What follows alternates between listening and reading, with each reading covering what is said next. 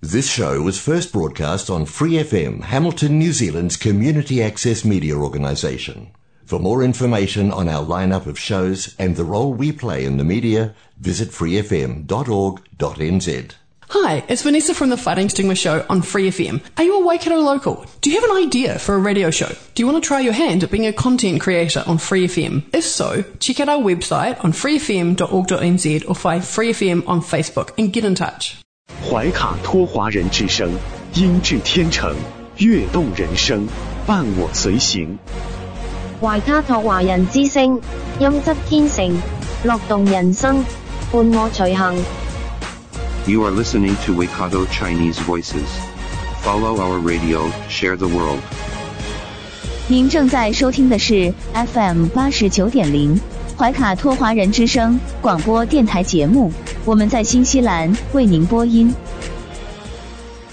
亲爱的听众朋友们，大家晚上好，感谢您在2022年如约守候我们的节目。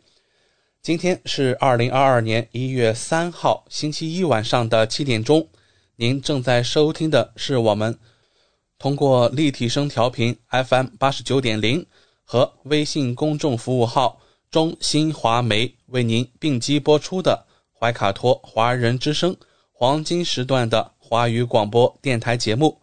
我是您熟悉的主持人奥斯卡，这也是我们2022年怀卡托华人之声黄金时段的第一期节目。在这里呢，主持人奥斯卡也代表我们怀卡托华人之声所有的播音，所有主播，向收音机前还有正在通过网络收听我们节目的新老朋友们致一声新年快乐，感谢您在新的一年继续支持和鼓励我们的节目。我们也将通过更努力的播音工作来回馈您的热情和支持。在新的一年里，我们的华语播音也将有一些小的变动，包括节目更新和内容质量方面的提高。如果您有任何意见和建议，欢迎您通过微信公众号和我们取得互动。好了，那今天首先和您见面的栏目依然是由您熟悉的中新时报特约播出的新闻晚班车，在这里您将了解到新西兰最新发生的新闻事件。今晚黄金时段的播音将由我奥斯卡还有您熟悉的我的搭档小峰、轩轩和小猪为您共同带来。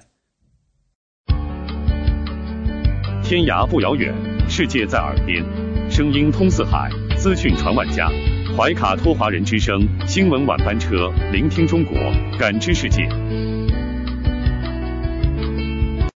新西兰时间7点，现在我们进入由新西兰南北岛全国发行的中新时报带给大家的新闻晚班车。在接下来的10分钟里，小峰和奥斯卡与您一起回顾新西兰国内新闻。我们首先来看第一条消息。新西兰最新疫情动态发布，卫生部在下午1点左右发布了今天的数据。今天社区和边境都没有新增奥密克戎病例。本地社区新增27个病例，12个在奥克兰，7个在怀卡托，7个在丰盛湾，1个在湖区。今天集中隔离设施中新增24例病例，但没有奥密克戎病例。上周在社区的奥密克戎病例的所有接触者迄今检测都为阴性。有44人住院，其中6人在北岸医院，12人在奥克兰，22人在 Midmore， 3人在陶朗加，1人在湖区。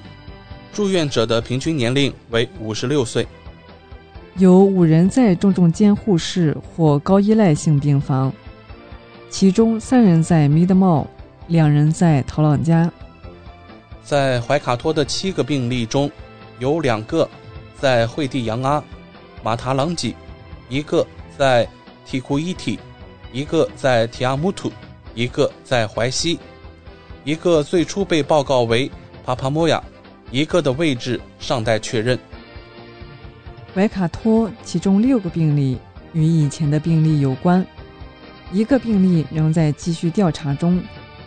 怀卡托地区有60个病例在家中隔离。在丰盛湾、陶朗加有4个病例，西丰盛安有2个，瓦卡塔尼地区有1个。其中6个病例是已知病例的联系人，在调查1个病例，湖区的病例也在调查中，位于罗托鲁阿。在奥克兰有1295人在家中隔离，包括367个病例。在北地的医院病房中，有21人没有接种疫苗，3人只接种了1剂疫苗，15人已完全接种。在过去的24小时内，有7696次检测，包括奥克兰2765次。过去1周的滚动平均数是10988次检测。带来养老院疫情的报道。尽管先前保证奥克兰的一个老年护理中心没有爆发疫情，但今天透露现有6个新冠病例。卫生部昨天证实，奥克兰埃尔伯特山区的一家护理中心有6个新冠病例，包括5名住户和1名工作人员。卫生部说，其中1名住户在12月30日检测出阳性，现在医院，目前情况稳定。所有其他住户和工作人员都在12月31日和元旦早期做了检测，所有住户和工作人员都已完全接种疫苗。卫生部说，作为疫情管理计划的一部分，正在对居民和工作人员进行检测。疗养所的1名住户在新年前夕被送往奥克兰医院，并被确诊感染新冠。养老机构早前的一份声明保证，目前在护理中心没有出现更大范围的爆发，但我们正在与相关部门合作，以防万一，已经不让访客入院，直到发布进一步通知。我们正在与住户和他们的家人就这一情况进行密切沟通。下面来关注疫苗接种动态。在新西兰海滩巡逻的冲浪救生员现在必须完全接种新冠疫苗。新西兰冲浪救生组织提前2个月通知了其成员。该组织的首席执行官保罗说，该规则适用于巡逻的警卫、巡逻支援和反应团队，如搜索和救援队。在疫情期间，必须有更多的应急计划，以防新冠病毒通过巡逻队传播。现在保罗相信整个俱乐部不会出现巡逻的救生员数量或巡逻人数减少，因为91%符合接种条件的人已经打了2针。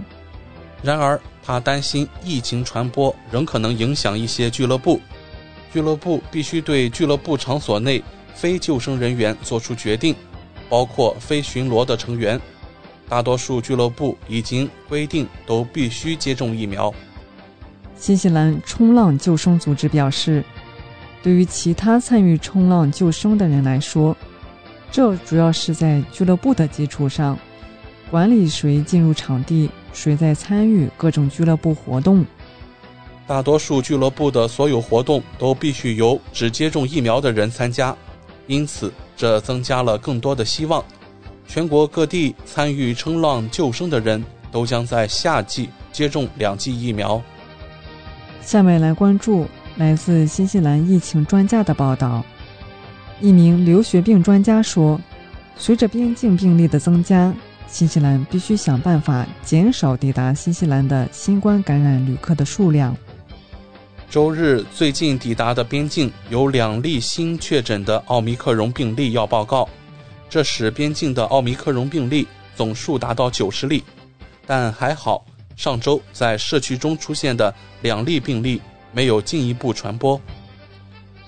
流行病学家迈克尔·贝克说，他对到达边境的新冠病例数量感到非常担忧。过去2天，集中隔离设施 MRQ 共发现了33例病例。政府表示，所有证据都表明，现在到达边境的每个病例都具有高度传染性的奥密克戎变种。贝克说，新西兰需要想办法减少抵达新西兰的受感染旅客的数量。我们知道，每次我们在 MIQ 遇到病例时，都会增加边境失误的风险。MIQ 运行良好，但不幸的是，这是一场数字游戏，存在人为因素。我们知道这种病毒具有很强的传染性，以致这是它漏网的机会。贝克说，边境的大量病例将对我们的 MIQ 设施构成巨大压力。卫生部表示，边境病例数量的增加反映了全球病例的增加，以及新冠在世界许多地区的持续影响。卫生部在一份声明中说，最近为应对边境的奥密克戎病例，当局采取了进一步措施，包括将海外入境者必须在 MIQ 隔离的时间从7天延长至10天，出台了更严格的出发前测试要求，以及逐步推出加强疫苗。卫生部表示，它致力于提供强有力的保护，以防止奥密克戎变种在这个国家立足。我们已经加强并继续审查边境的感染预防控制措施，以最大限度地降低传播风险。我们还将全基因组测序的重点转移到奥密克戎传播风险最大的领域。同一天还宣布，新西兰航空公司的一名机组人员在社区中感染了奥密克戎。幸好这2例病例的密切接触者到目前为止检测结果均为阴性。该病例的6名密切接触者参加了基督城的活动，检测结果均呈阴性。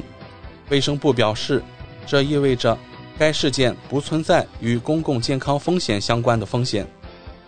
而周五的感染源仍然是个谜，因为患者的病例与他在 MIQ 期间的其他奥密克戎病例在基因组上没有关联。关注2022新年报道，吉斯伯恩靠近国际日期线，是新西兰也是全球第一个最早看到日出的城市。2022年黎明时分，部分奥克兰华人在这座城市的海岸线最早亲眼目睹和迎来了2022年全球第一缕阳光。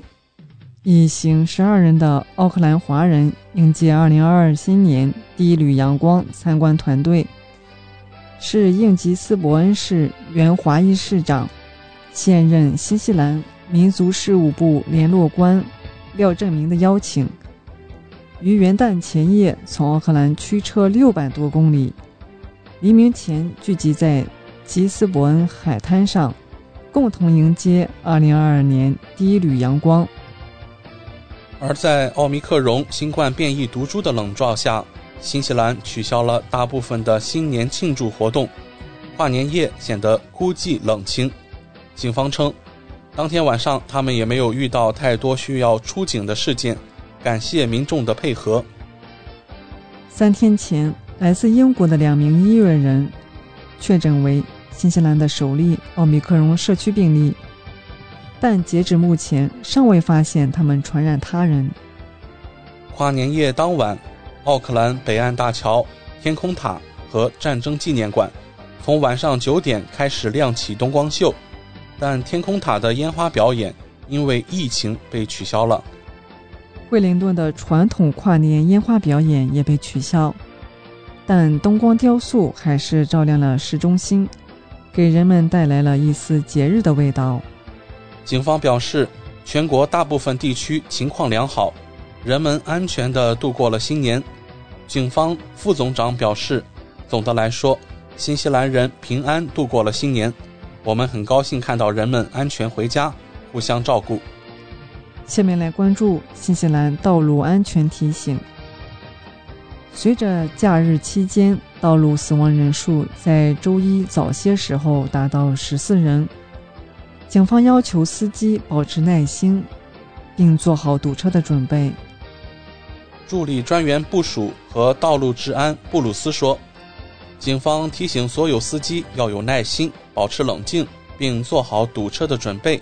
至关重要的是，在我们的道路上，每个人都要表现得安全。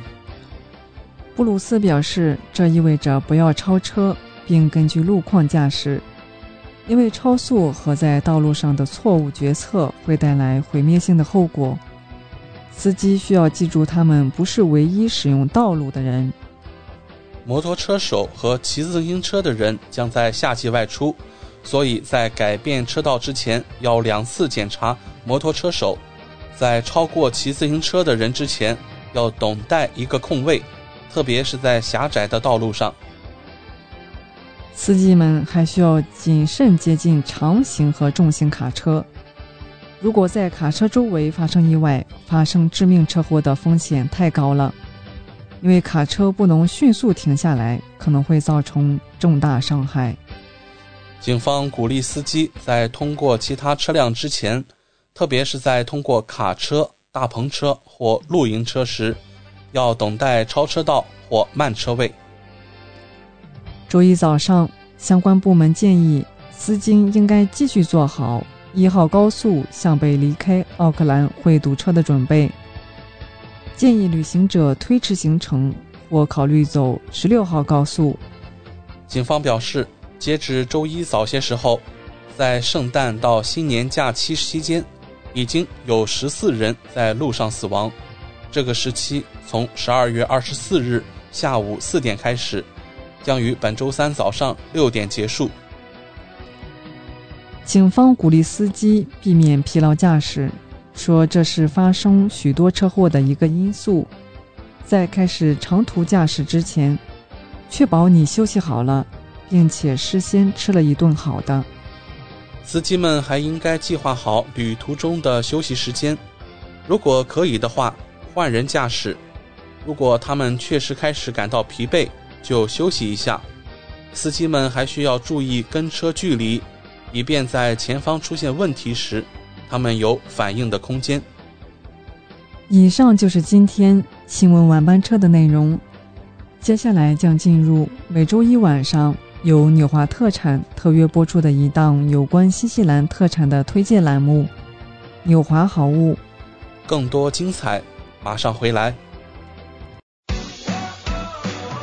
中新时报 Asia Pacific Times， 新西兰南北岛全国同步发行。关注天下，服务新华，即刻关注官方微信公众服务号中新华媒，在线读报、华语广播、视频报道，应有尽有。您关心的时政新闻，您关注的生活爆料，您想知道的商业资讯，您想了解的社会百态，离不开您的中新时报。您正在收听的是怀卡托华人之声，调频立体声 FM 89.0，这里是新西兰中文广播电台节目。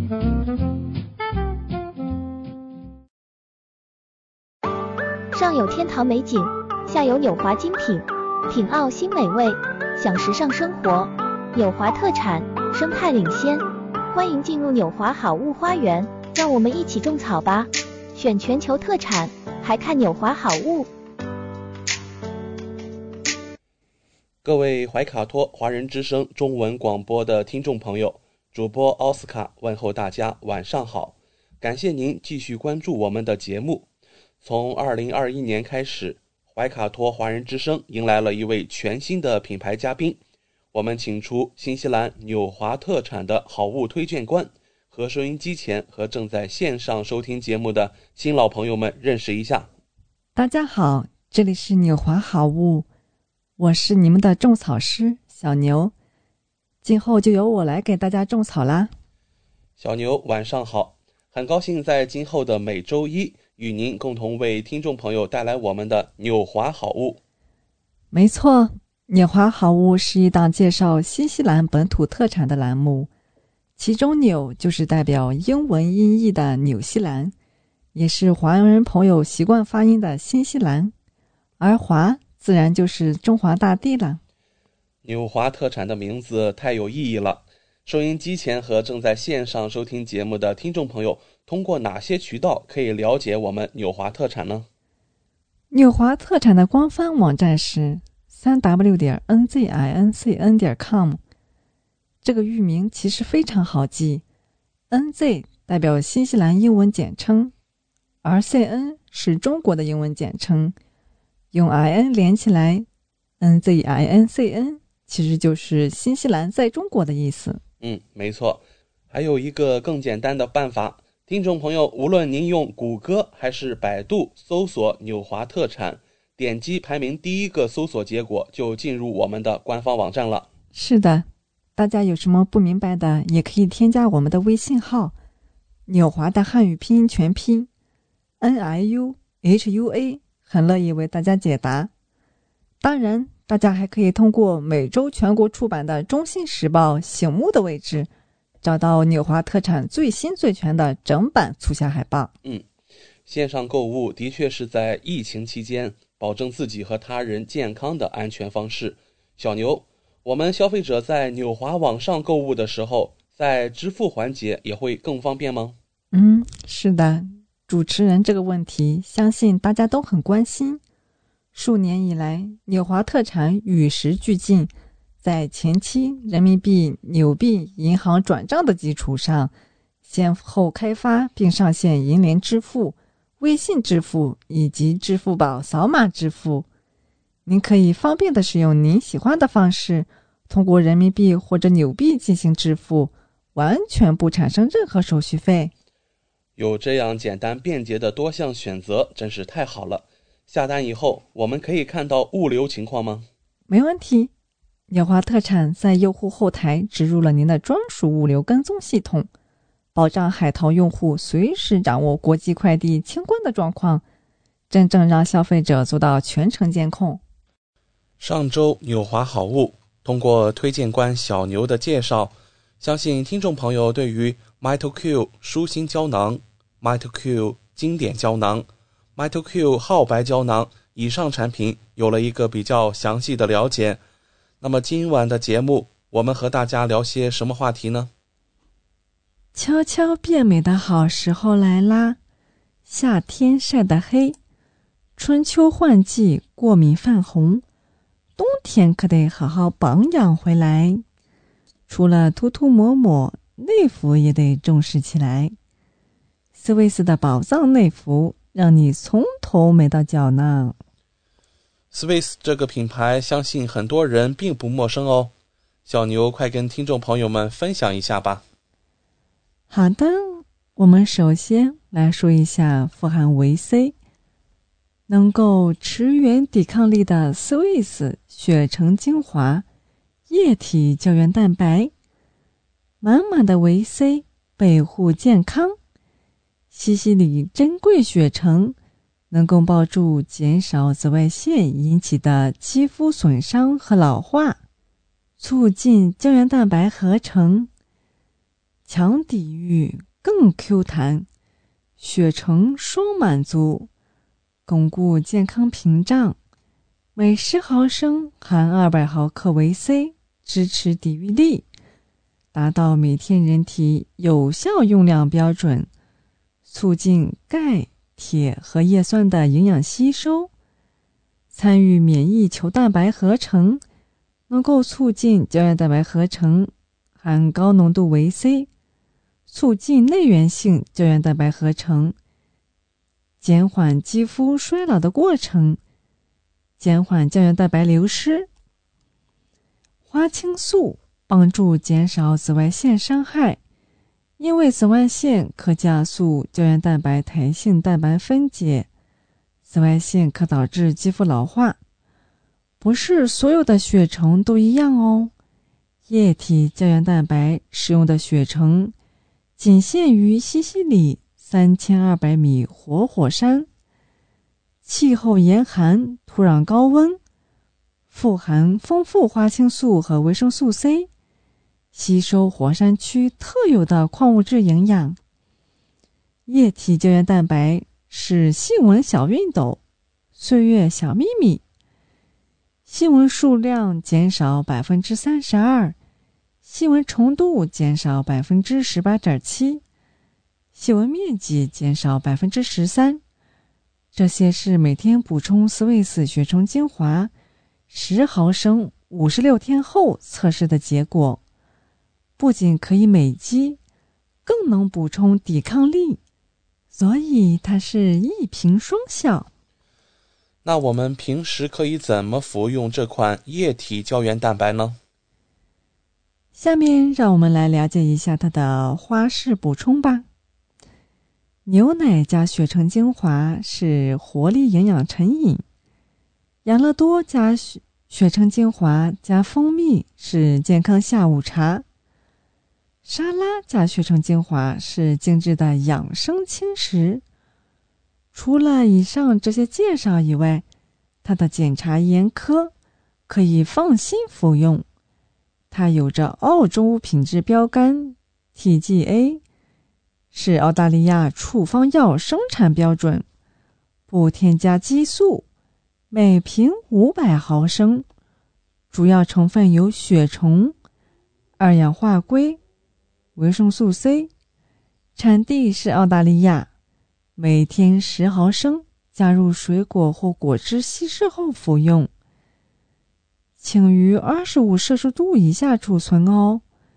密封盖若破损，那就请勿服用啦。本产品不能代替药品，不以治疗疾病为目的哦。好的，谢谢小牛的介绍。那接下来我们有几个听众朋友非常关心的问题想要请教。Swiss 血橙精华适合素食者和纯素食者服用吗？是的，Swiss 血橙精华适合素食和纯素食者服用哦。一天当中在什么时候摄取 Swiss 血橙精华比较好呢？我们建议您随餐服用 Swiss 血橙精华。什么年龄段的人群适合服用 Swiss 血橙精华呢？我们建议18岁以上人士服用 Swiss 血橙精华。还有一个问题，男性和女性都可以使用 Swiss 血橙精华吗？是的， Swiss 血橙精华男女均适用哦。接下来我们来了解一下 Swiss 护肝宝吧。彻夜归来需要它的陪伴，高压职场人群首选，不惧应酬，排解负担，不惧怕熬夜，口碑赞誉，澳洲原装进口，甄选3大传统草本，排解负担，唤醒活力。它的成分有朝鲜鸡提取物、水飞机果实、姜黄素，一天一次，一次2粒，就餐时或饭后立即服用，疏肝排毒，缓解腹胀和绞痛。那这款 Swiss 护肝宝适合哪些人群服用呢？适合容易疲劳、口干口臭、消化不良、皮肤暗黄、长期饮酒、抽烟、工作过劳、生活紧张、体虚力弱，还有因化学物品、食物中毒造成的肝脏损伤者，曾患有各类肝脏疾病或肝功能不良者，压力大、经常加班熬夜人群使用。好的，肝脏到底对人体有多重要呢？肝脏掌握着人体的新陈代谢，它是人体的化工厂，合成1000多种酶，辅助分泌胆汁，识别有害物质，也是人体的解毒器。充足的胆汁和健康的消化系统可以帮助人体清理更多的毒素。它也是代谢体，吃进去的食物必须经过肝脏分解成人体所需养分，也是免疫菌，通过吞食、隔离等方法去消灭致病源，有着强大的防御系统。根据小牛的介绍，那如果各位听众您有食欲不振、感到恶心、注意力不容易集中、尿液变成啤酒色、颜色灰暗、失去光泽、脸色灰暗、全身倦怠、日趋严重的话，您就应该注意保护肝脏了。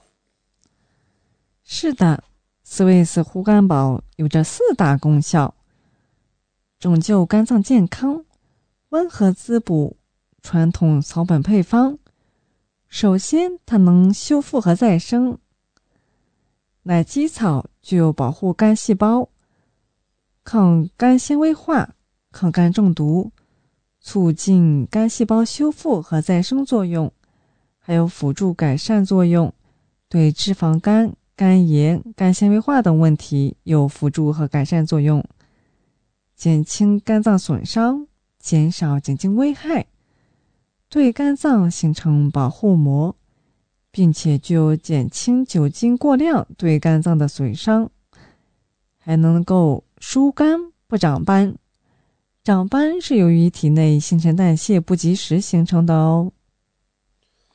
小牛可以给听众朋友们介绍一下护肝宝的3大传统4号本配方吗？好的，朝鲜鸡可以促进胆囊分泌胆汁，协助消化脂肪。足量的胆汁可以维持肝脏的健康，促进排毒。水飞鸡具有稳定肝细胞膜，保护肝细胞不受伤害，刺激蛋白质合成，以及促进损伤后肝细胞再生等作用，并且能快速中和酒精中的有害物质，并及时分解，减少肝脏损伤。姜黄能够消炎抗氧化，对抗潜在对肝脏不利的物质，减轻胃的痉挛。选择斯威斯护肝宝吧，它是天然草本植物唤醒肝脏再生，安全呵护肝脏，降低酒精、暴饮暴食对肝脏的损害，高效受追捧。在欧洲每年销售靠前，是炙手可热的宠儿，爸妈、老公、老婆都需要，简单又实惠。一瓶可用2个月，每天一次，一次2粒，饭前饭后服用简单。感谢小牛的介绍。那在今天节目的尾声，让小牛再给大家了解一下 Swiss 这个品牌吧。Swiss 是全球著名大学斯威本大学高尖科研合作伙伴，联邦科学与工业研究组织，澳大利亚国家级科技研究机构科学支持，超50年品牌悠久历史，一直专注于专业营养补充产品，风靡澳洲，深受澳洲家庭信赖。好莱坞男星克里斯·海姆斯沃斯，好莱坞女星艾尔莎·帕塔奇、迪丽热巴均是斯威斯的代言人，吴尊还是斯威斯的品牌大使。斯威斯是一个健康自然品牌，宗旨是帮助人们生活得更健康、更快乐。在过去的40多年里，斯威斯是立足科学研究和传统经验，致力于选用优质原料和进行产品研发，现旗下产品均已遍布全球。好的，今天就给大家种草到这里吧，希望大家能够喜欢。感谢纽华好物推荐官小牛的精彩介绍。节目尾声，主持人奥斯卡照例要给大家争取福利了。今天有哪些带给怀卡托华人之声电台听众的专属优惠活动呢？纽华特产一定不让大家失望。最近纽华的新西兰仓还有1件包邮、整单包邮清仓大促活动。首先，只要您在纽华特产网站注册自己的账号，系统将会直升1级 VIP 账号，不需要通过任何前期购买架构，就可以直接看到比注册前更优惠的实体价格。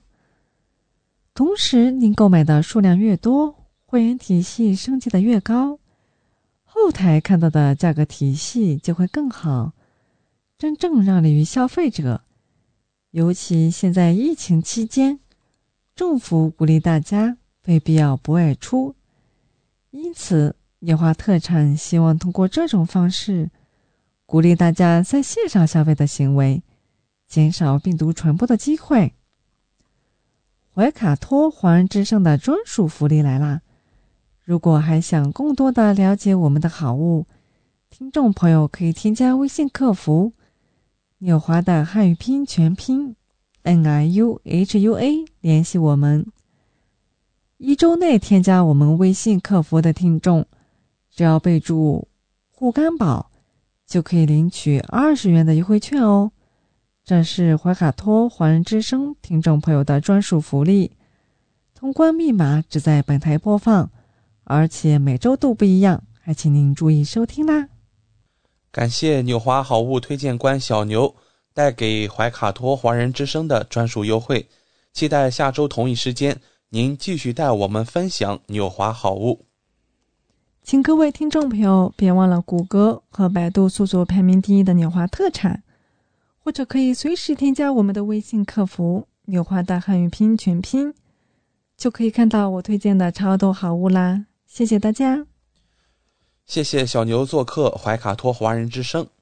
纽华特产立足澳新本地，为世界各地消费者与生产公司之间打造了流畅的沟通渠道，避免不必要的中间商，厂家直接供货，一手货源保证。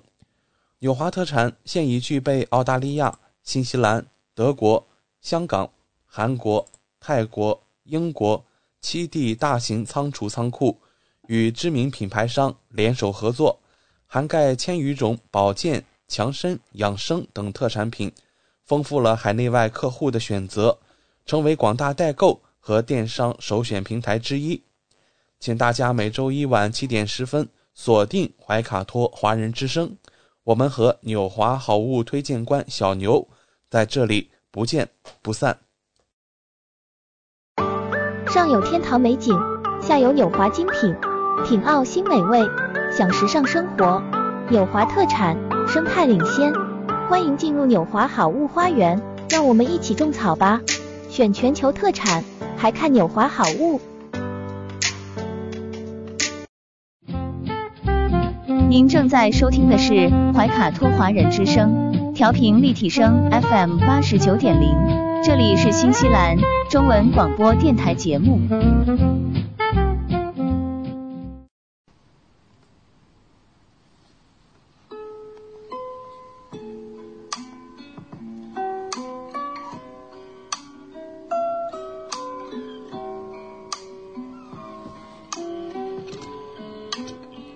亲爱的听众朋友们，新西兰怀卡托华人之声一直陪伴您，我是主持人轩轩。光影随行，戏如人生，分享精彩的影视作品，无论是电影、电视剧还是优秀的纪录片，都会陆陆续续的来装点您的生活。那今天呢，我们将带来的是一部纪录片。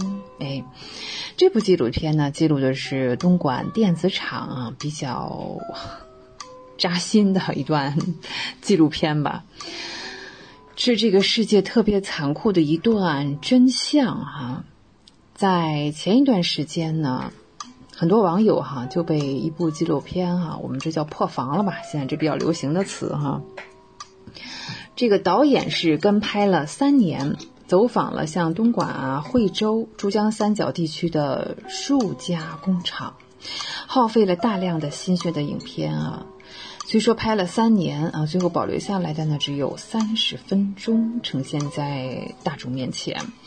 尽管是30分钟它依然是以最尖锐的姿态揭开了工厂流水线年轻人比较隐秘的生活，所以这部纪录片呢就叫做18岁的流水线。故事的开始呢是一个叫杨鹏的小伙子在车间里工作，他一不小心就割破了手这是鲜血直流，但是他根本就不敢休息只能在车间的医务室简单的贴了一个创可贴就继续工作。难道不疼吗？当然。能休息吗？当然不能，也不敢如果一个人停下呢，下面的工作，整个流水线上的工作也都要停摆了。休息占用了上班的时间，还要罚款。那为了工资单上的数字呢，再疼也要忍着。在这里的男男女女几乎都是跟杨鹏一样啊，他们出生于90后，来自于比较偏远的地区，初中毕业甚至是初中都没有毕业啊，就是小学毕业就来到这里打工，每天有8个小时不断的做着重复的体力劳动。精疲力尽的时候呢，主管一声令下，不管你愿意不愿意啊，能不能坚持，都要加3-4个小时的班。回去的时候呢，当然就是黑黑的天了啊。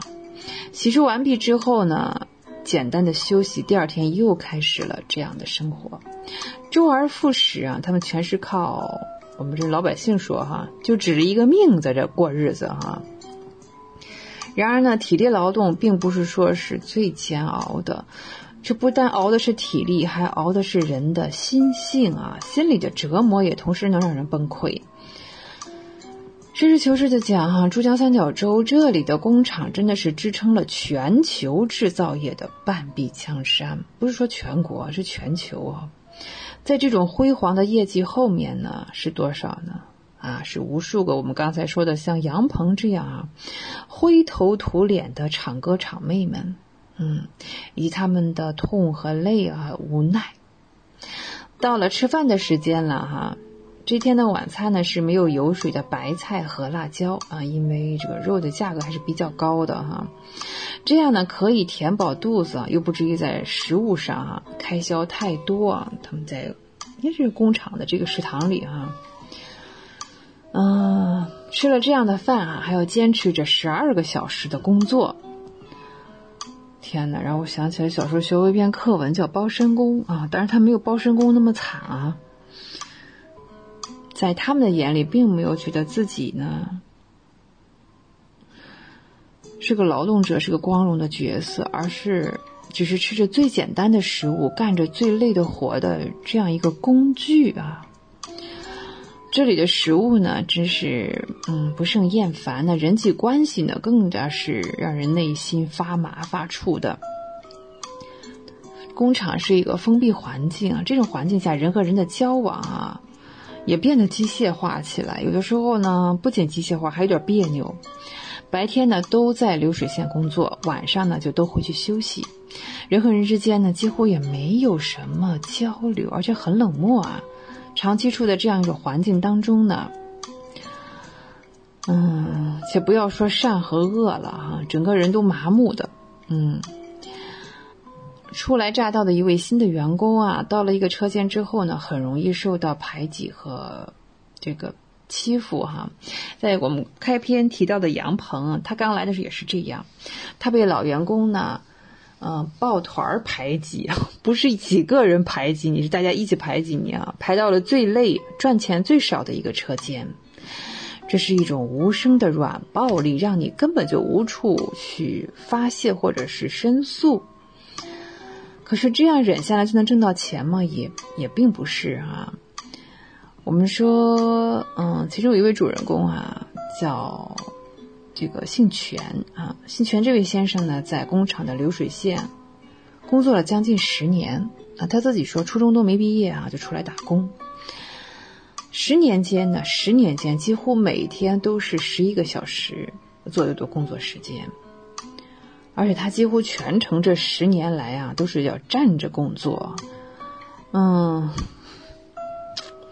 那去洗手间的时间就更加有限了哈。如果要高工资，就必须要上夜班。那所以几年以来呢，他一直过着是黑白颠倒的生活。后来一段时间他换成了白班，本来是觉得轻松高兴的事情，可是一看到工资条上的数字啊，一点都不乐观哦。这笔工资交房租，1天3餐的伙食啊，或者跟朋友出去再聚一聚哈，几乎就剩不下什么。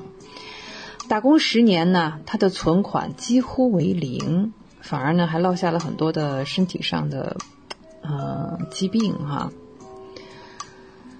另外一点让人觉得没有出路和无奈的是哈，如果这个像这种工具人啊要离开这里的时候，都不知道自己的出路在哪里。好比说刚才这位全先生啊，他也曾经想过要离开这个流水线，他跟家里人的商议啊，回家乡找个工作，但是他发现呢，工厂熬了这么多年之后呢，他只会做流水线上的事情，想在外面站住脚，再找份比较顺心的工作，他几乎没有任何技能。如果回到家乡，他所在的那个县城呢，那个工资就更低了。家里人呢也不太同意，所以呢，他又再一次返回了流水线，又过上了这种工具人的生活。在疫情期间啊，这是不可避免的，很多工厂都倒闭了。在疫情期间，很多工厂都倒闭了。但是有意思的是全先生所在的那家厂子啊，居然还能产生效益。在这样特殊的背景下，他甚至现在有了一点小庆幸他觉得自己手上还有份工作，还有收入啊，还能养活自己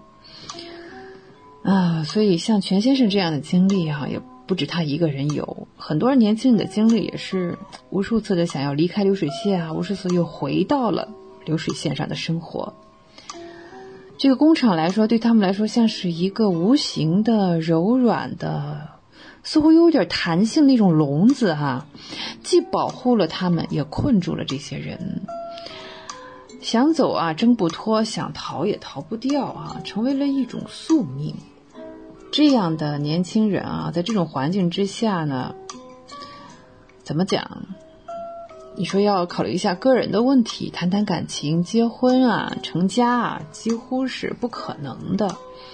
前面我提到那个主人公杨鹏曾经交过一个女朋友，但是呢，当然了，被人家嫌弃穷这也是一个事实，他只能是自己默默的承受这样一种分手这样一种结果。虽然说他现在也有了新的女友，可是他心里的焦虑呢，始终是无法消除的。将来到了谈婚论嫁的那一步如果说女友有了更好的发展，那两个人还是要分道扬镳，还是不敢有结果。所以呢，这些人都不敢期待未来，也不敢许下什么对感情、对婚姻的承诺，只能是走一步算一步。那全先生他说起来了呢，他自己非常直白的说，像他这种情况在相亲的市场就属于这个鄙视链的末端，不只是没钱，连时间都没有。首先呢，同车间的女孩子是不会看上他们的，因为他们工资低外面的女孩子也不可能，大家都知道这是经济能力不太行的一些人他也曾经在网上试过网上交友相亲他谈过一个网上的女朋友，照片看照片是很漂亮后来他以为自己很幸运的时候，却发现这是一个骗子。他付出了不仅仅是真心，还有辛辛苦苦打工赚下来的钱都被这个骗子骗走了。现实就是这样就是刺痛了无数的人。有的时候我觉得这个纪录片我都不敢去看第二遍了。有的人呢在工厂旁边开的像网吧KTV 小酒馆可以买酒喝买醉这样的。还有的人是迷上了玄幻小说、网络游戏。我不知道他们是不是想有一天像那个游戏主人公一样能够逆袭改变自己的命运。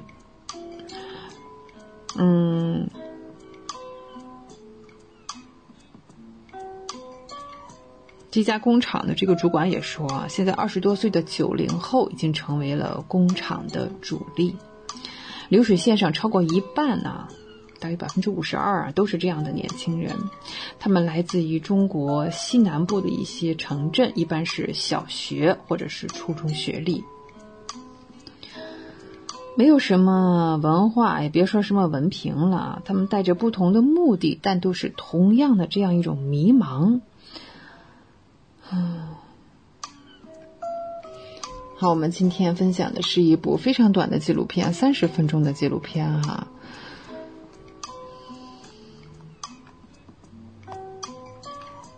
叫做18岁的流水线。好，光影随行，虚入人生，轩轩又要与您说再见了，非常感谢您的时间。怀卡托华人之声，下期我们再会，再见。知音、知心、知天下，同行、同心、同精彩。怀卡托华人之声美文分享栏目《心情物语》，用耳朵倾听你我的快乐，用心灵关注世界的宽广。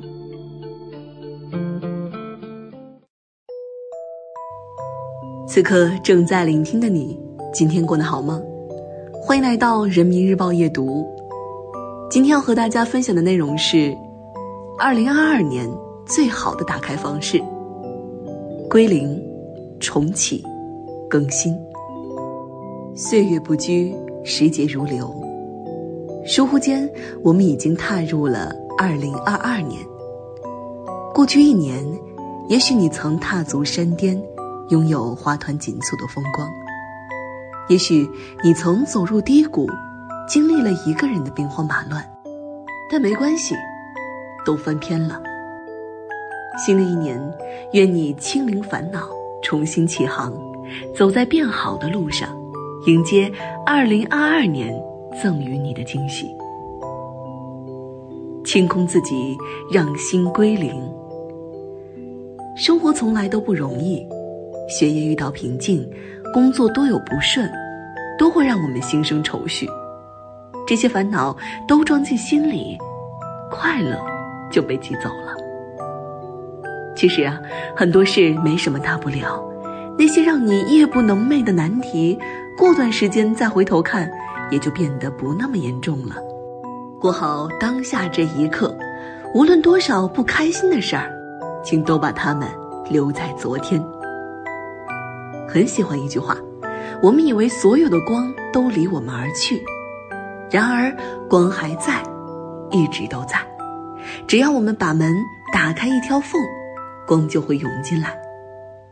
往事清零，才好迎接新的明天。愿你可以掸去2021年的尘埃，把坏情绪妥帖放下，把糟糕的经历看淡，往前走，往前看，相信一年有一年的惊喜，一站有一站的风景。整理心情，重新起航。我们都曾有过艰难的时刻，在一次次打击中，你会伤心，你会沮丧，可这就是生活。人生这一趟旅途，总是要跌倒那么几次。不过，即使日子再艰难，你也可以为自己找到排解的方式。不妨按下暂停键，做一桌拿手好菜，在烟火气中抚慰心灵。看一场痛快的电影，在哭哭笑笑中释放自己。太过执着于过去的成功与失败，只会拖累前进的步伐。这世上没有跨不过去的坎儿，好好整理自己的心情，满怀希望，开启新的一年。生活就像天上的月亮，这段时间缺了的部分，下段时间还会圆回来。别再在乎过去一年的得与失，2022年正等待着你的探索。提升自己，更新生活。很多人抱怨生活在为难自己，但世间自有它的公平之处。你有多优秀，就能收获多少掌声。不满意自己的处境，就想方设法去改变。渴望获得更多东西，就去拥有相匹配的能力。2022年，你要洒出更多不为人知的汗水，度过大把无人问津的时光。督促自己多读书，拓宽你的知识边界。那些变优秀的密码就藏在每一页里。克服自己的惰性，迈开步伐去运动。充沛的精力让你能与世事周旋。这些看似不起眼的点滴努力，会在日后开花结果，会在某一刻突然让你看到坚持的意义。愿你活成一颗种子，静默地积蓄力量，有朝一日破土而出，惊艳时光。凡是过往，皆为序章。2022年，请你尽情的起舞，热烈的活着，把每天都过成自己想要的样子。愿你从这一刻开始，不惧岁月颠簸，倾力拥抱生活的精彩和浪漫。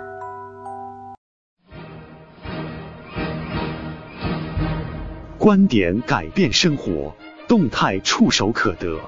中新时报特约节目全球新闻纵览，关注大千世界，传播价值资讯。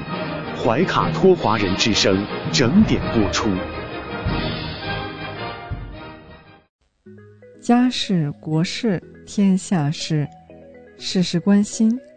这里聚焦了社会的点点滴滴，最新最快的国内外政治经济动态，尽在每周一8点的全球新闻纵览。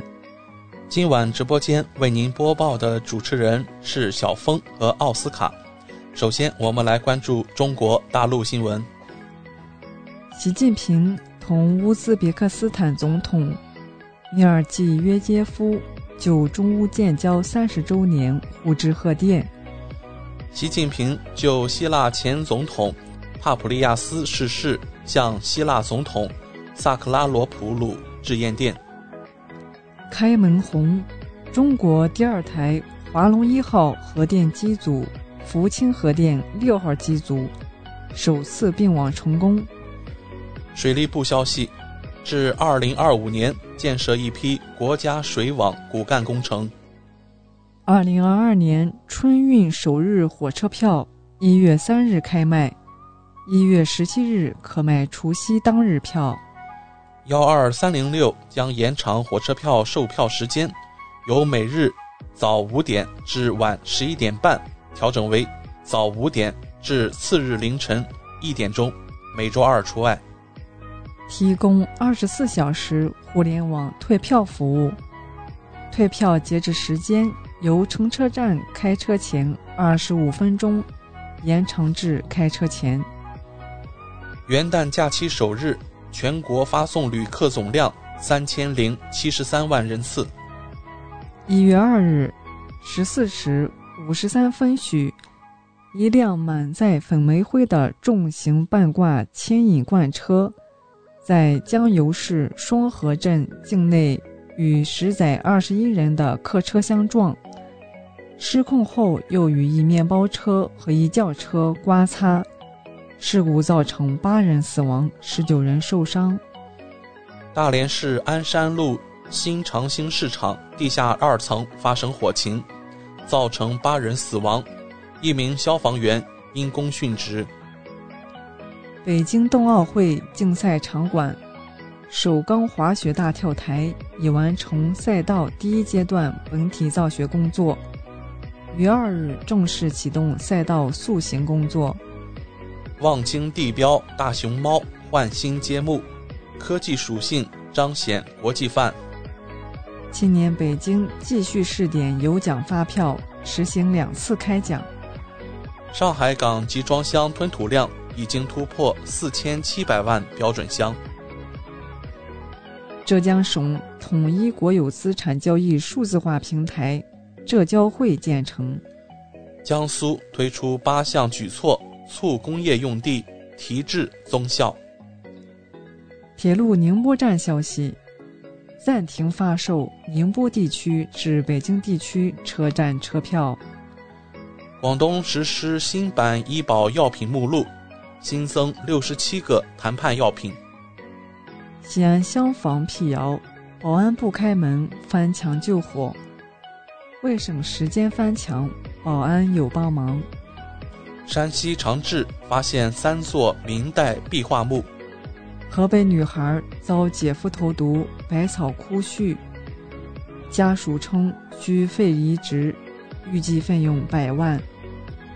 河南全面推行省直管县财政改革，理顺省市县级政府间财政关系。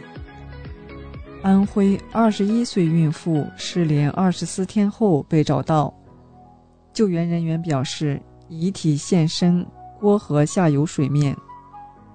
2022年黑龙江将增大大豆面积1000万亩。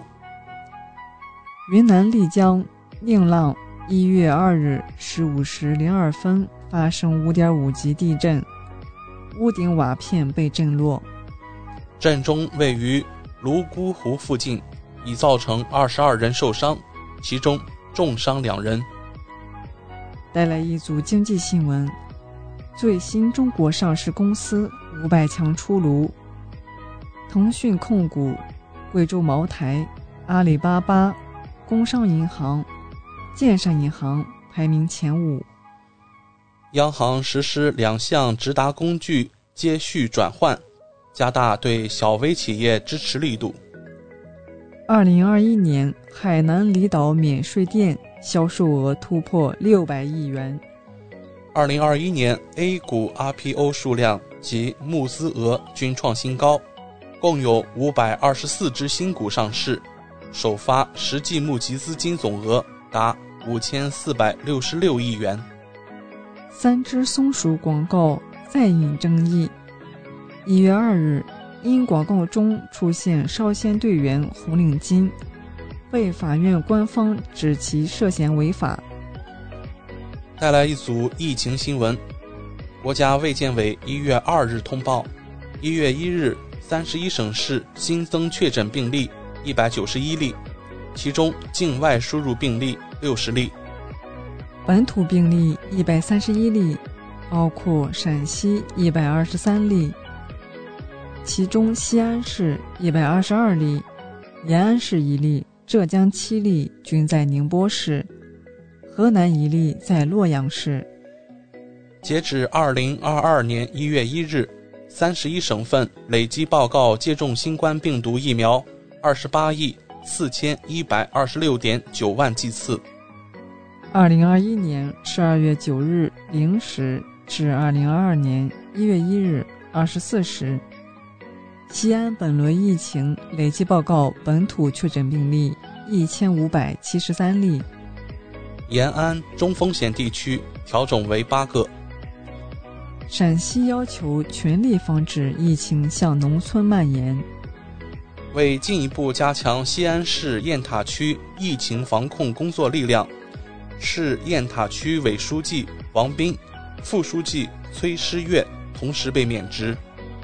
西安副市长杨建强兼任雁塔区委书记。自2022年1月1日至2日15时，浙江累计报告新冠肺炎本土确诊病例10例，均在宁波市北仑区。浙江疫情防控发布会通报，此次宁波北仑发生的疫情可以排除与近期杭永绍3地疫情的关联性，为一起独立疫情。洛阳阳性病例曾跨市参加200人婚礼。河南南阳2地防疫管控不力被通报。法治方面，公安部消息，去年前11月全国入室盗窃案件同比下降 9.8%。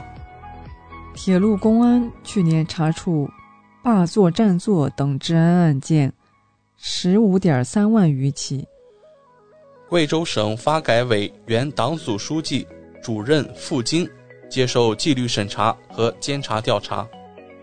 近日，山东高法发布文章，不能仅以出轨为理由请求离婚，引起网友争议。军事方面，陆军评选表彰红旗车分队标兵单位和红旗车驾驶员标兵。印度媒体消息，2022年第一天，中印士兵互致新年问候，并交换糖果。带来一组文体新闻，在激昂旋律中感悟领航新征程的磅礴力量，主题歌曲《领航》MV 日前正式播出。歌曲在全国各地广泛传唱，反响热烈。北京地区创作生产影片包揽2021年中国电影票房前3名，主旋律影片成年度创作最大亮点。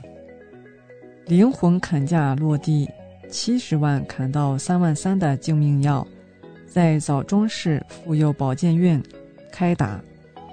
象限仪星座流星雨4日迎来极大，观测条件绝佳，最危险小行星阿波菲斯将在2029年春季接近地球。中国滑雪名将谷爱凌新年取得开门红，自由式滑雪世界杯凭借 92.8 的高分拿下冠军，3天内2次夺冠。北京冬奥组委消息，让工作人员成为防疫工作的示范员、宣传员和监督员。港澳台方面，港澳新闻，1月2日，香港新增26例确诊病例，其中包括25例境外输入病例及1例可能与输入病例有流行病学关联的病例。香港各界热议习近平新年贺词，温暖人心，激励社会向前行。香港特区政府保安局局长邓炳强表示，这是香港重生的时代，我充满期盼。台湾新闻，国务院台办主任刘捷一发表新年寄语，共担民族大义，共享盛世荣光。海协会会长张志军发表新年贺词，稳舵扬帆，勇毅前行。国际方面，我驻外人员、海外华侨华人和留学生热议习近平主席2022年新年贺词。印尼突然宣布禁止煤炭出口1个月，占中国煤炭进口超 60%。 欧洲央行楼体灯光秀庆祝欧元流通20周年，将在未来3年重新设计欧元纸币。截至北京时间2022年1月2日21时22分，美国约翰斯霍普金斯大学统计数据显示，全球累计确诊28936万6548例，其中死亡544万2035例。美国新冠累计确诊病例5485万9057例，累计死亡病例82万5819例。美国纽约州确诊病例一天猛涨 8.5 万，住院人数攀升。驻称省美军新确诊235人感染新冠，创单日新增新高。军营疫情实在按不住了，驻日美军终于恢复新冠检测。美国2021年发生恶性枪支暴力案件691起，创最高纪录。法国连续4天单日新增确诊病例超20万例，累计确诊病例达1029万6909例。法国内政部长达尔马宁表示，法国新年夜有874辆汽车被烧毁，441人被警方拘留。朴槿惠新书《狱中书信集》在韩国国内火热销售。朴槿惠提及弹劾不当，真相将在历史法庭水落石出。韩方称一人越过军事分界线前往朝鲜，朝鲜尚未回应。巴黎官方宣布梅西新冠阳性，接受隔离，无缘法国杯。以上就是今天全球新闻纵览带给您的全部内容。主播小峰和奥斯卡，感谢您的收听。您正在收听的是怀卡托华人之声，调频立体声 FM 89.0，这里是新西兰中文广播电台节目。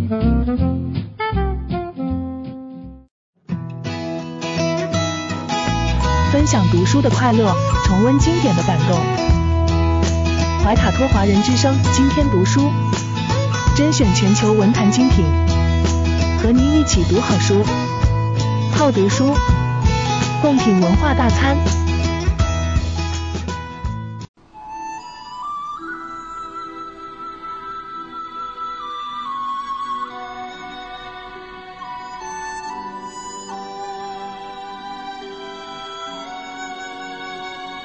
亲爱的听众朋友们，怀卡托华人之声正在播音，我是主持人轩轩。又到了今天读书这个小栏目的时间，每期与您分享值得阅读的好书好文，平淡质朴，娓娓道来，让大家在繁忙的工作生活之余来一点文化加餐。在公元1046年的一天，河南的邓州发生了一件不寻常的事情。一位两鬓斑白、精神矍铄的老人，正和几位朋友呢在花园里赏菊。这时呢，他收到了一封来自远方好友的信这位朋友叫滕子京。好朋友呢要求他呢给江南的名楼岳阳楼作记。信中呢还有岳阳楼的草图。那这位老先生呢看着岳阳楼的草图，慢慢陷入沉思。他的耳边好像传来洞庭湖水奔腾澎湃的声音，势如千军万马。他的眼前仿佛看到洞庭湖水长满与四岸齐平，气吞万里长天的包容和博大。他被声势浩大的气浪包裹着，他觉得有一股激情注入了笔端，喷薄而出。欲观夫巴陵胜状，在洞庭一湖。衔远山，吞长江，浩浩汤汤，横无际涯。那说到这里呢，我们今天将分享的这个人物呢，大家都猜到了，对，就是范仲淹。洞庭湖的风光在范仲淹的笔下是一览无余，波澜壮阔，气势浑雄的洞庭湖，又何尝不是范仲淹一生的真实的写照呢？其实在《岳阳楼记》当中，我们印象更加深刻的呢是那一句先天下之忧而忧，后天下之乐而乐。这是一位忧国忧民的老人，他更是北宋的宰相范仲淹。范仲淹幼年是孤苦无依的，2岁呢父亲就去世了。之后呢，他的母亲改嫁到了山东一户姓朱的人家。长大后呢，范仲淹呢才知道自己的身世，他就开始呢勤奋的读书，要救国救民。后来他告别了母亲，到离家不远的寺庙进行封闭式的苦读。每一天晚上呢，他就是一边煮粥一边读书等粥也煮好了，这个时候其实已经是深夜了他就也不脱衣服就合衣而睡了。早上起来了之后呢，锅里的粥呢当然我们知道停了一晚上就会凝固成一块像果冻一样的东西他把粥呢化成4块，早晚各用2块，然后配上这个简单的这个青菜，这就是一日的2餐。这种清苦自律的生活培养了他坚韧不拔、吃苦耐劳的性格。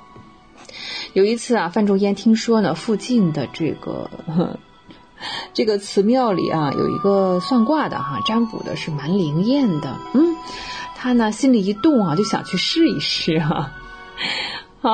他呢到了大殿焚香祈祷非常虔诚的叩拜之后呢，他心中默念，他说我要是有一日成为这个国家的宰相不知道能不能行希望神明给我一个指示。那他就开始致签，签落地之后呢，发现呢并不如意哟。接下来他又做了第2次，他想如果我不能当宰相，我是要做一位郎中做一个好医生。他就又致了1次签结果看到呢还是不如意。最后呢，他回去之后朋友看他心情不是很好，就问他这是为什么，他就把这个抽签的事情告诉了朋友。朋友说这读书嘛，要走仕途求功名，当然是宰相，但是你为什么还要做医生范仲淹说呢，我的理想当宰相是来辅佐明君，学以致用。那如果神明既然说了我这个宰相当不成，那退后一步来说，为天下百姓服务的事情就剩下做医生啊，似乎没有其他更合适的职务了。所以你看啊，这个范仲淹先生无论是做宰相还是做医生，这个造福万民责备苍生这个志向是没有改变过的。在公元的1015年，26岁的范仲淹迎来了人生的第一次转折，他考中了进士。考上进士之后呢，又担任了一些职务，其中还包括大理寺丞这样一个官位。对于范仲淹来说呢，做官呢真的是为朝廷分忧。有一年冬至，当时把持朝政的刘太后真的突发奇想，脑洞是蛮大的，要求皇上还有文武百官在他生日这天呢，在前殿为他祝寿。其实这个是不符合理智的啊，有违理智的，大家心里也都明白，可是没有一个人敢站出来说话。这时候范仲淹站了出来，他说觉得这样不合适啊，说皇上如果要尽孝心呢，可以于内宫家人行礼仪即可啊，我们不可能让百官都来朝拜一个太后，这样有损皇上的尊严。不只说了一次啊，还连上了2道这个奏书，并且要求刘太后是时候还政于皇帝了。这胆儿够大的，这是掀起了轩然大波。当然了，他这种胆大妄为啊，当时再来看是胆大妄为的事情呢，但是皇上很明白范仲淹是一颗忠心。当时是刘太后一手遮天，他是不可能答应的。这样范仲淹呢，不让自己的请求没有实现，而且被贬出了京城。虽然被贬了，但是皇上却记住了他有一位这样忠心耿耿的臣子。那刘太后也不可能永远活着呀。他去世之后呢，范仲淹就被召回了京城。皇上还给他安排了一个言官的职位叫右司谏。范仲淹也是不负皇恩，他把言官的作用发挥到了淋漓尽致。后来呢，因为郭皇后就是一不小心碰伤了这个皇上，误伤了皇上之后，本来也是桩小事但是皇上真是想废掉这个皇后。有些人呢就开始支持，但范仲淹听说这件事情之后呢，还带领了很多官员为郭皇后来求情这个皇上觉得你管的有点多一不高兴把他也贬了，贬到了苏州。范仲淹到了苏州呢，但是也不耽误工作照样是继续为人民服务。在苏州呢，他治水有功，又被调回了京城，担任了吏部的员外郎全知开封府等。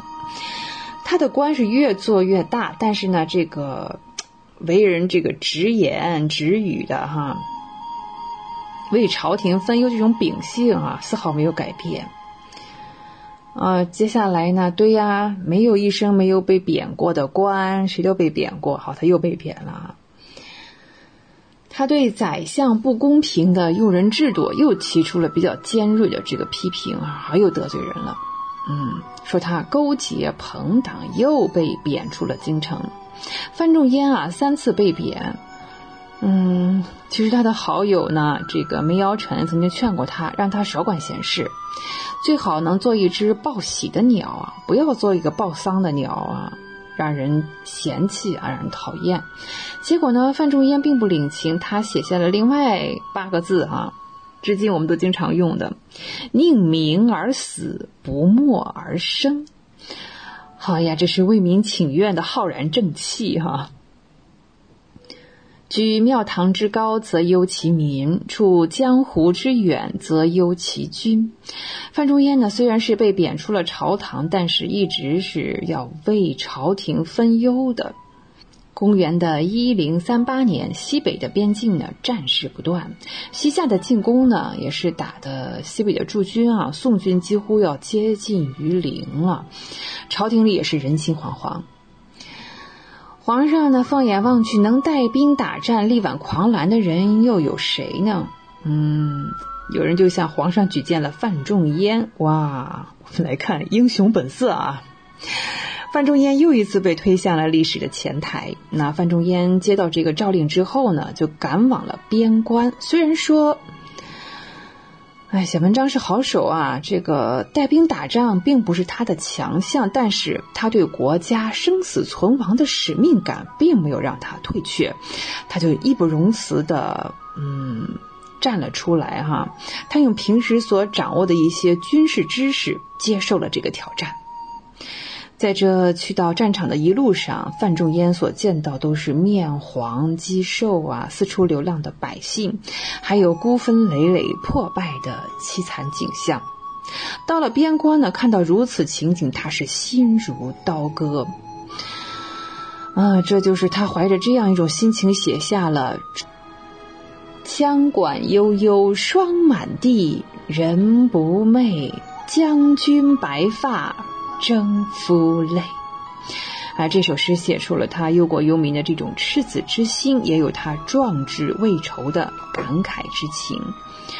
那他到任之后呢，一刻呢怎么说呢，一刻也不曾停息，四处的观察地形听取这个驻军将士们的一些建议，非常实际的出发来分析这个时局，坚持防守，按照他当时的积极的部署效果还是不错的。但是呢，没想到朝中的大臣却极力反对不在战场上打仗的人开始出来指手画脚。皇上和这个主战派认为西夏不过是一个小国家，根本不放在眼里，决定呢最好不要是以守为主，要攻打西夏。范仲淹听说了这个诏令之后呢，他觉得现在并不是进攻的最佳时机，但是朝廷还是要求按照进攻的计划进行。果然呢，结果不出所料，宋军是大败而归，死伤无数。有了这个教训呢，你就非得走这一步非得要走这个弯路不可朝廷才采用了范仲淹的防守策略。范仲淹呢在此时就开始修固边城，大兴耕种。在军中他提出把这个钱当作靶心射中的士兵呢就可以进行奖励。他同时又以优厚的条件了，就是来这个招服边关的少数的民族。这一举措就赢得了民心，是得民心者，这是得边关巩固了边防，还扭转了宋朝被动挨打的局面。真是个了不起这不是一个纸上谈兵的人真的是能根据实际情况来解决问题的人。这样的人不当宰相，什么样的人应该当宰相呢？在公元的1043年，西夏求和了，西北战事结束了西北无战事了暂时。同年的8月，这个范仲淹呢就当时做了这个官，叫做参知政事，相当于副宰相越来越接近他少年时的梦想了，要当宰相了由于这个连年的征战呢，百姓们也是苦不堪言了。他多次呢找到皇上征询皇上的意见。在他的心目当中皇上和他一样，也是想救百姓于水火之中的明君。皇上呢想呢把这个责任呢还是留给了范仲淹来解决，这就是历史上非常有名的打手诏条陈时事由范仲淹呢来起草。这是一份万言书，皇上呢改革的初心全部都给予了采纳，很快诏书统一颁布，以示天下。那范仲淹就跟他的团队信心百倍，大刀阔斧的进行改革。那立竿见影朝中的政治面貌焕然一新，变成了一个高效的政府。新政的推行看似平静，但是对呀，守旧派是不会让你这么顺利的哟，他们就会找各种各样的机会啊，来找范仲淹的麻烦。想让皇上为难啊，皇上要夹在中间了啊，他自请出任邓州，就是刚才我们开篇提到的河南邓州啊。所以推行了1年多的这个新政也是停止了，新政失败了。范仲淹的一生呢，真的是忧与乐是他生命的底色。后来当时的滕子京他的好朋友来信让他给岳阳楼做记啊，他就把一生的宦海沉浮、忧国忧民的这种情怀，借助洞庭湖的万千气象，真的是抒发胸臆啊，造福苍生、宁民而死的忠心都凝结为那一句有名的先天下之忧而忧，后天下之乐而乐的传世名言。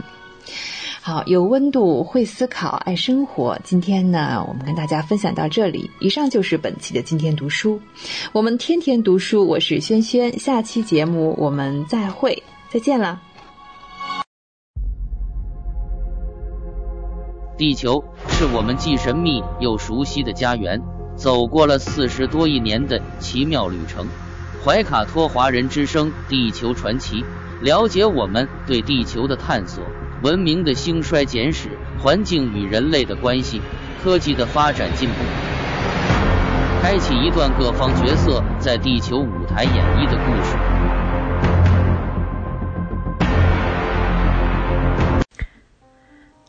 亲爱的听众朋友，大家好，新西兰周一的晚上，感谢您继续守候怀卡托华人之声，我是主持人小朱。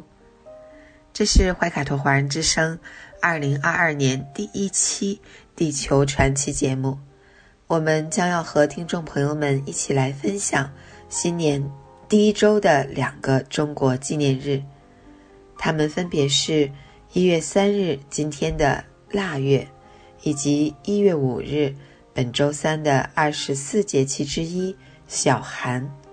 接下来怀卡托华人之声的主播小朱就和您分享这一周精彩纷呈的节日。小寒，1月5日本周3，北京时间17点13分54秒，我们迎来2022年的第1个节气小寒。老话说，小寒大寒，杀猪过年，再有不到1个月就过年了。小寒是中国24节气之第23个节气，也是冬季第5个节气，是太阳运行到黄金285度处时令交接的日子。小寒节一般是在公历1月5日至7日，农历一般是在12月初，因此又被称作为12月节。俗话说，小寒10处239，天寒地冻，冷到抖。小寒天气寒冷，大冷还未达到极点，故称为小寒。小寒之后，中国气候开始进入1年中最寒冷的时段，它与大寒、小暑、大暑及处暑一样，都是表示气温冷暖变化的节气。中国大部分地区从小寒到大寒节气这一段时间的气温是全年最低的。民谚有云，小寒大寒，冻作一团，就是形容这一时节的寒冷。小寒这天的民间习俗主要有吃菜饭、吃糯米饭和腊八节等。吃菜饭是我国古时候南京地区小寒时节的一种民俗。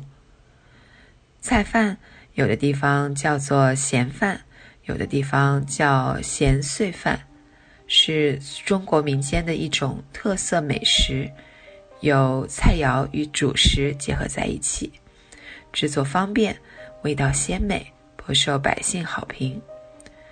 菜饭的形成与发展是我国古人在勤俭节约的风俗之下产生的。古时候，南京人对小寒颇重视，每到小寒时节，一般都会用矮脚黄青菜与咸肉片、香肠片或是板鸭丁，再剁上一些生姜粒与糯米一起煮饭菜吃，十分香鲜可口，并且矮脚黄、香肠、板鸭都是南京的著名特产，可谓是真正的南京菜饭，甚至可与腊八粥相媲美。吃糯米饭是我国广州地区小寒时节的一种传统习俗。糯米饭是以糯米为主料制作的药膳，在广州，小寒这一天的早上一定是要吃糯米饭的，将60%的糯米和40%的香米混掺，里面再配上炒香的腊味，广东人俗称腊肠和腊肉为腊味，香菜、葱花等材料吃起来特别香。小寒这天的忌讳主要有不运动和琐事劳神。俗话说，冬天动一动，少闹一场病。冬到懒一懒，多喝药一碗。冬季天气干燥寒冷，宜多进行户外的运动，加强冬季的身体锻炼，比如晨跑、跳绳、打球等。非常忌讳居家室内不加强身体锻炼，否则就容易造成身体免疫力下降、感冒等现象的发生。小寒时节已经进入数9寒冬，中医认为人体内的血液得温则易于流动，得寒就容易停滞，所以在这个节气里，患心脏病和高血压病的人往往会病情加重，患中风者增多。因此这个时节忌讳为琐事劳神，特别是老年人，尽量在精神上静神少虑，畅达乐观，心态平和，增添乐趣。腊月，时间过得真快，今天2022年1月3日就是中国的农历腊月初1了。民间俗语说，进入腊月就是年，意思就是腊月一到，人们就开始准备年货，割肉灌酒，杀猪宰羊，年味儿是越来越浓了。腊月是农历月份的称号，也是有着很多传统节日的月份。那么腊月为什么叫腊月？哪个月份被称为腊月呢？农历12月称腊月，是由腊日演变而来的。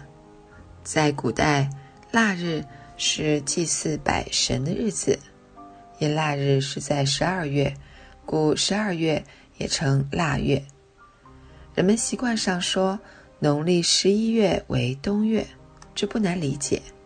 可是称农历12月为腊月，就让人有点摸不着头脑了。这该怎么理解呢？其实腊月是由腊日演变而来。在古代，腊日是祭祀百神的日子，据说这种活动最早是从周代开始的，具体在哪一天没有确切记载。到了汉代，腊日已经有了明确的地位。汉代的人们把冬至后第3个虚日，即干支纪日法中的地支为虚的日子定为腊日。由于冬至日在农历上是不固定的，所以腊日也没有确切的时间。后来人们将12月8日定为腊日。为什么祭神的日子要叫做腊日呢？这得从腊字的古义说起。古腊字没有月旁，象形为一只被掏掉内脏的小动物烤在日头上。后来人们把成块的干肉称为腊，在周代掌管腊的人称为腊人，用腊祭神，所以便把祭神日称腊日。因腊日定在12月，所以后来就把12月称为腊月。中国大部分地区都有这样的传统，每年进入腊月的时候，都要买10几20几个猪蹄儿，在外面用火枪先把猪蹄的毛给去掉，然后拿到家里慢慢的吃。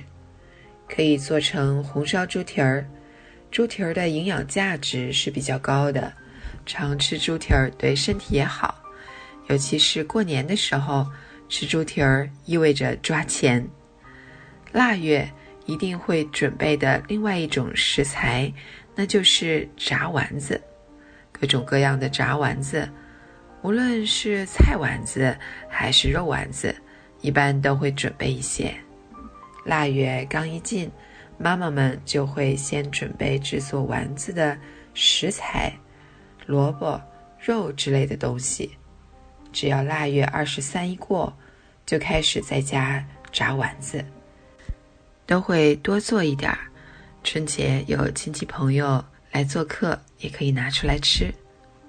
同样，腊肠一般家里都是在腊月做的，也可以说是味道辣的肠都行，因为有些地方腊月做的肠味道就特别的辣，尤其是四川，用的是非常辣的调味料，加上特殊的制作方法，很多地区制作腊肠是很讲究的，一定要用纯瘦肉才行，一点肥肉都不会加进去。至于面粉就更不会加进去了。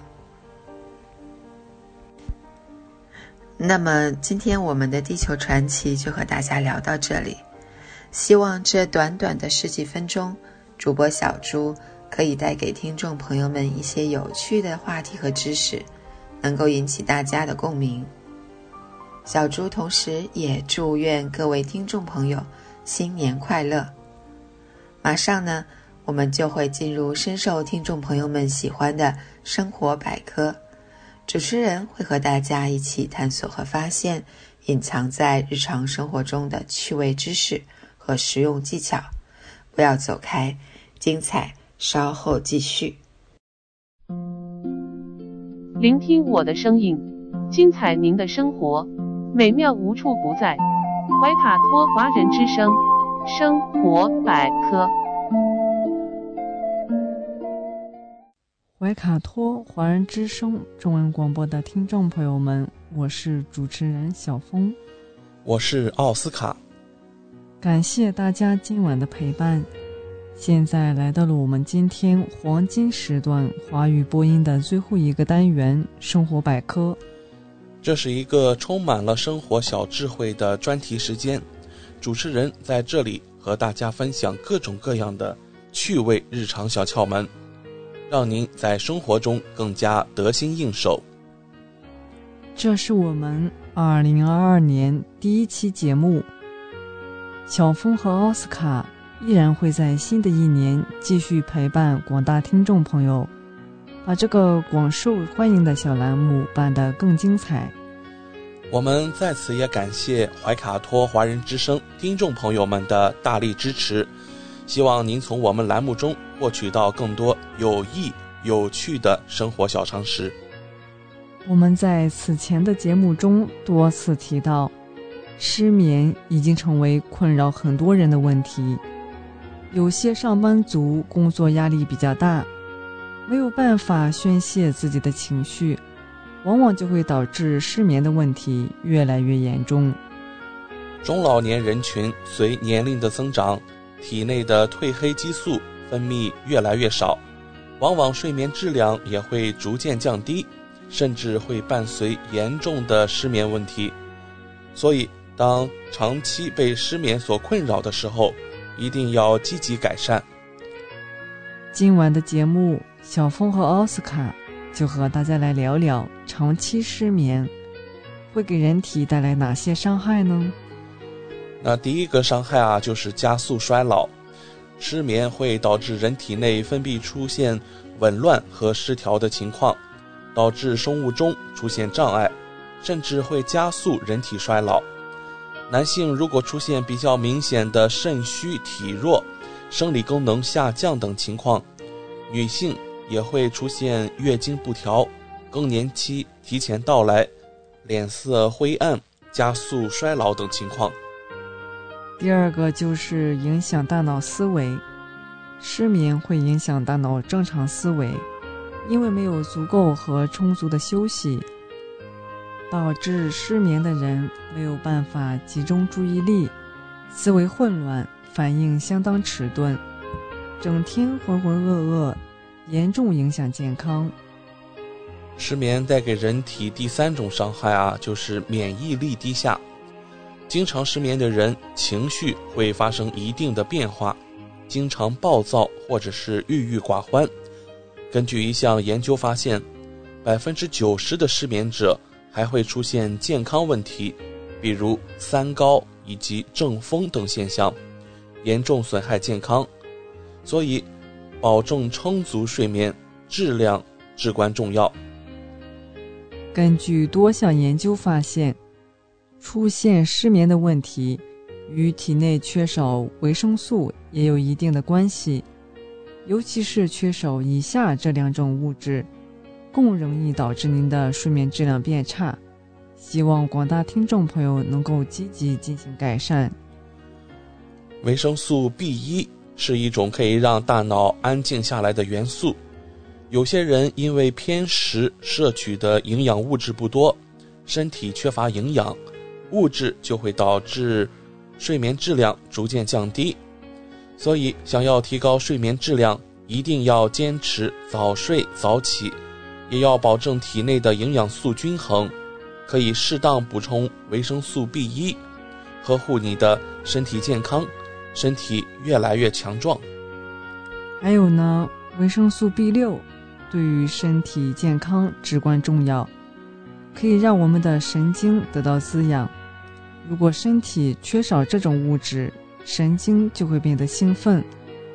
大脑神经一旦处于兴奋的状态，就会导致情绪波动幅度比较大。如果神经长期处于兴奋或者是受干扰的状态，失眠也会随之报道。所以适当为身体补充所需的维生素 B6 至关重要，让你的睡眠质量越来越高。作为中国的抗疫英雄，钟南山院士如今已经年过84岁了，但是他的身体一直都十分健康，睡眠质量也很好，这与他规律的生活习惯有关。对于失眠这个问题，钟老表示，这3种食物敞开吃，不出15天，轻松改善您的睡眠。第一个就是小米。小米在生活中是非常常见的食物，其中含有的色氨酸为谷类之首。这种化学物质能够促进大脑细胞分泌一种使人欲睡的神经递质，有助于提高睡眠质量。传统中医认为，小米具有健脾和胃安眠的作用，尤其是上班族白天比较忙碌，可以在晚餐的时候喝一碗小米粥，更有助于释放压力，还有助于提高睡眠质量。第二种可以改善睡眠的食物就是百合。百合具有润肺、止咳、清心安神等功效，多用于缓解咳嗽、身体发热、神志恍惚等，还有可以解决身体的水肿。经常用百合泡水或者是熬粥，也有助于缓解更年期引起的心悸失眠、多梦等问题，让您的睡眠质量越来越高。最后一个就是牛奶。为了获取丰富的 B 族维生素，促进身体健康，平时可以多喝一点牛奶。牛奶是非常常见的乳制品，其中含有大量的蛋白质、钙质等含有多种微量元素，有助于调节体内的平衡，呵护身体健康。想要获取足够的 B 族维生素，也可以每天睡觉之前喝一杯温热的牛奶，既有助于补充所需的营养物质，也有助于安稳的入睡。没错，长期被失眠所困扰的人，睡觉前一定要养成好习惯。首先建议大家远离手机，因为长期熬夜玩手机会导致大脑神经过度兴奋，睡眠质量越来越差。其次，睡觉之前一定要保持平和的心态，让您更好地进入安稳入睡的状态。最后一点提醒，大家睡前不要喝兴奋的饮料，也不要喝酒精类的饮品等等，以免影响您的身体健康。具备良好的生活品质也是保证身体健康的重要因素之一。而有些洁癖和强迫症患者的听众朋友，当他们发现一些物品上有污渍时，就会感觉很难受。的确是这样子，他们会想很多办法去除这些污渍，当他们没有用恰当的方法时，反而会适得其反。这个时候很多东西就浪费了。其实如果掌握了生活中一些小技巧，可以比较容易挽救这些物品。今天小峰和奥斯卡给大家分享几种好办法，可以有效地去除污渍。第一种办法，白色衣服变黄清洗后放入冰箱，取出以后呢，就可以恢复原样，保持色泽。我们都知道白色衣服不好清洗，如果天气不好，总是下毛毛雨，衣服没有彻底的晒干，直到过几天终于出太阳了，那出乎意料的是，衣服晒干以后竟然泛黄，衣服就会变得很难看。其实啊，只要把衣服放在冰箱里放几个小时，衣服就会恢复原样，还变得更有光泽了。第二个办法就是用洗衣粉浸泡衣物，它可以更好地清除污垢。80年代很多家庭没有洗衣机的时候，家里总是有一大盆子衣服要洗，而妈妈总是把前一天的衣服浸泡在盆里，这是因为直接洗干衣服花的时间比洗浸泡过的衣服花的时间要多得多。由此可见，用洗衣粉浸泡衣物可以更好地清除污垢。第三种方法，用浓盐水浸泡，再加甘油，可以去除新的茶渍。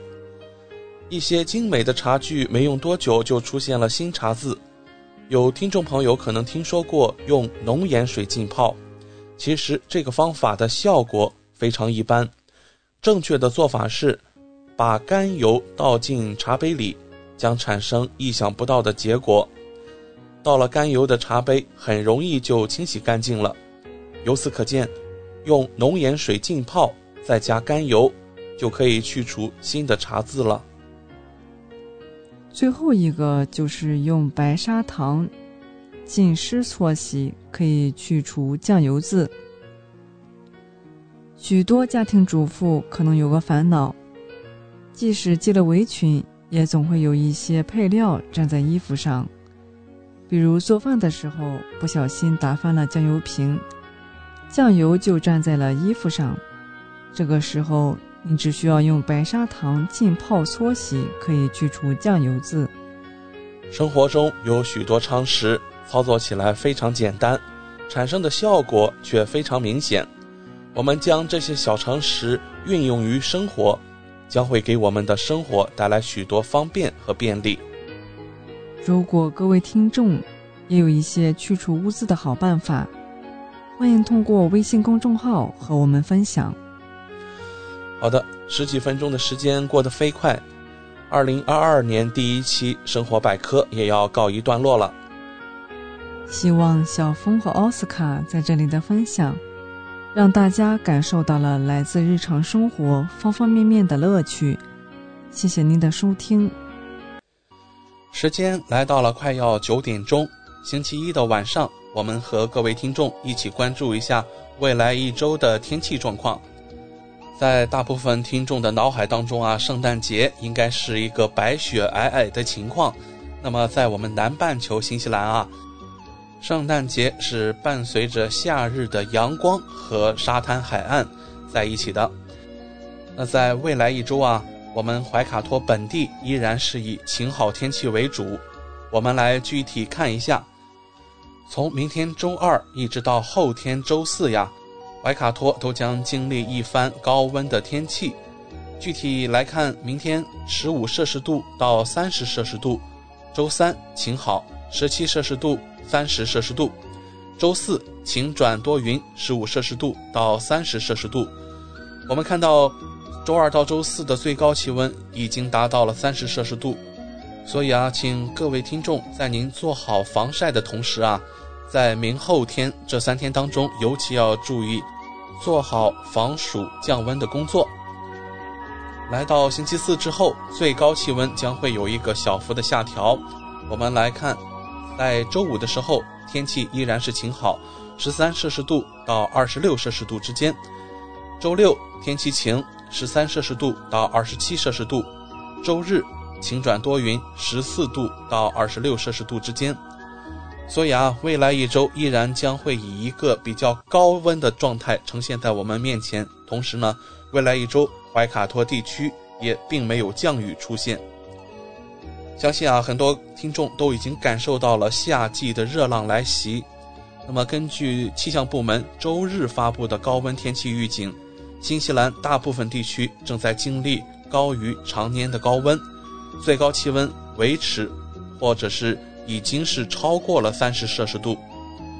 气象学家称啊，这次高温警报主要包括奥克兰、陶坡还有惠灵顿的部分地区，针对今天和未来几天都会有影响。其他受高温天气影响的地区还包括北岛中部、奥塔哥中部和南部地区。气象部门提醒人们，在外出享受阳光时应该照顾好自己，做好防暑降温的措施。建议大家多喝水，在可能的情况下远离高温，保持凉爽，并照顾好身体脆弱的人。同时，气象部门也将继续监控其他中心地区，在接下来几天，丰盛湾可能会触发高温的警报。目前气温在20多摄氏度，本周晚些时候甚至可能达到30摄氏度。我们怀卡托也是将迎来高温，包括汉密尔顿，像我们刚才预报的，未来几天最高温也会维持在30多摄氏度。好消息是，高温天气不会持续下去。那么随着本周晚些时候暖气团向南移动，预计气温将会再次下降。我们刚才也和大家分享过了，在本周3左右啊，天气会迎来一些偏南的变化，这将有助于让气温稍降。全国大部分地区的气温都会在20多摄氏度左右。再往北啊，更凉爽的空气还没有完全到达，也许呢，到下周末气温会再次下降。好了，我们新年第1期怀卡托华人之声黄金时段的播音也将告一段落了。那么说起新年的展望啊，心中似乎有无数的话想要说。那么在我们海外华人来看呀，在新西兰安居乐业的同时啊，更希望我们的祖籍国也会得到很好的发展，两岸人民一家亲。那么在今天节目的尾声啊，主持人奥斯卡特别在怀卡托华人之声给各位听众带来一首融合了普通话和闽南话的新创作，深情讲述台湾同胞思乡盼团圆的歌曲 MV， 我们同唱一首歌。那这是由台湾音乐人方文山作词，大陆音乐人杨宗南作曲，张杰、萧敬腾、袁娅薇等两岸青年歌手倾情演唱。两岸音乐人用心用情创作演绎，表达了对这首歌的喜爱之情，也唱出了他们的心声，也就是穿越海峡两岸一家。好了，在今天节目的尾声，我们用这首我们同唱一首歌来向各位听众道别。我们将在明天黄金时段继续和您在空中电波，相见。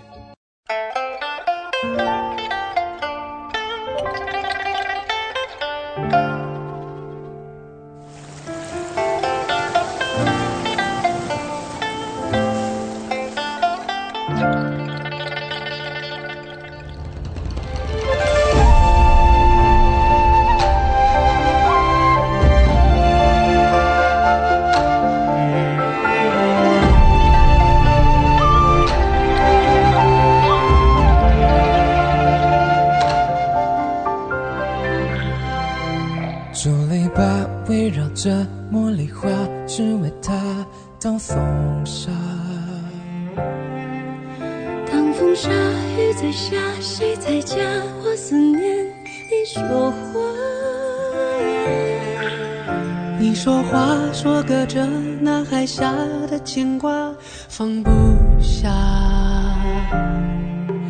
放不下的感觉像幅画，谁安静抱着茶。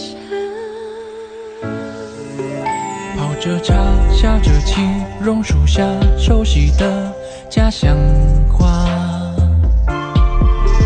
家乡话让游子想起家乡，回去团圆啊。团圆那是最美的牵挂，因为我回到了爷爷的爷爷家，这乡愁被融化。咱就赶快这条关，弄出安怎这样。我讲啥你拢知影，你拢会晓听，拢是讲作先爱命。咱就赶快这条歌，歌曲愈唱愈好听。你听我咱拢不惊，拢不知影听，爱拼才有好名声。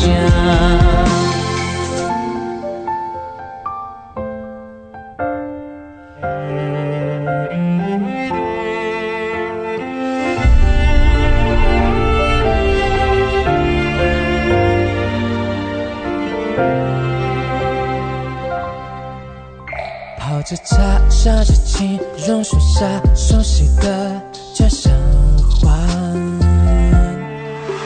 家乡话让游子想起家乡，回去团圆啊。团圆那是最美的天涯，因为我回到了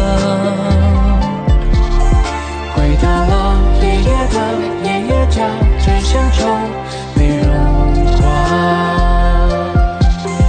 咱就赶快这条歌，弄出安怎这样。曾经是想离段，从前的时段，更暗的会用点点。怀卡托华人之声，音质天成，悦动人生，伴我随行。懷卡托華人之聲，音質天成，樂動人生，伴我隨行。You are listening to Waikato Chinese Voices. Follow our radio, share the world. 您正在收听的是 FM 89.0怀卡托华人之声广播电台节目，我们在新西兰为您播音。For more episodes, use the accessmedia.nz app for iOS and Android devices, or subscribe to this podcast via Spotify, iHeartRadio, or Apple Podcasts. This Free FM podcast was brought to you with support from New Zealand On Air.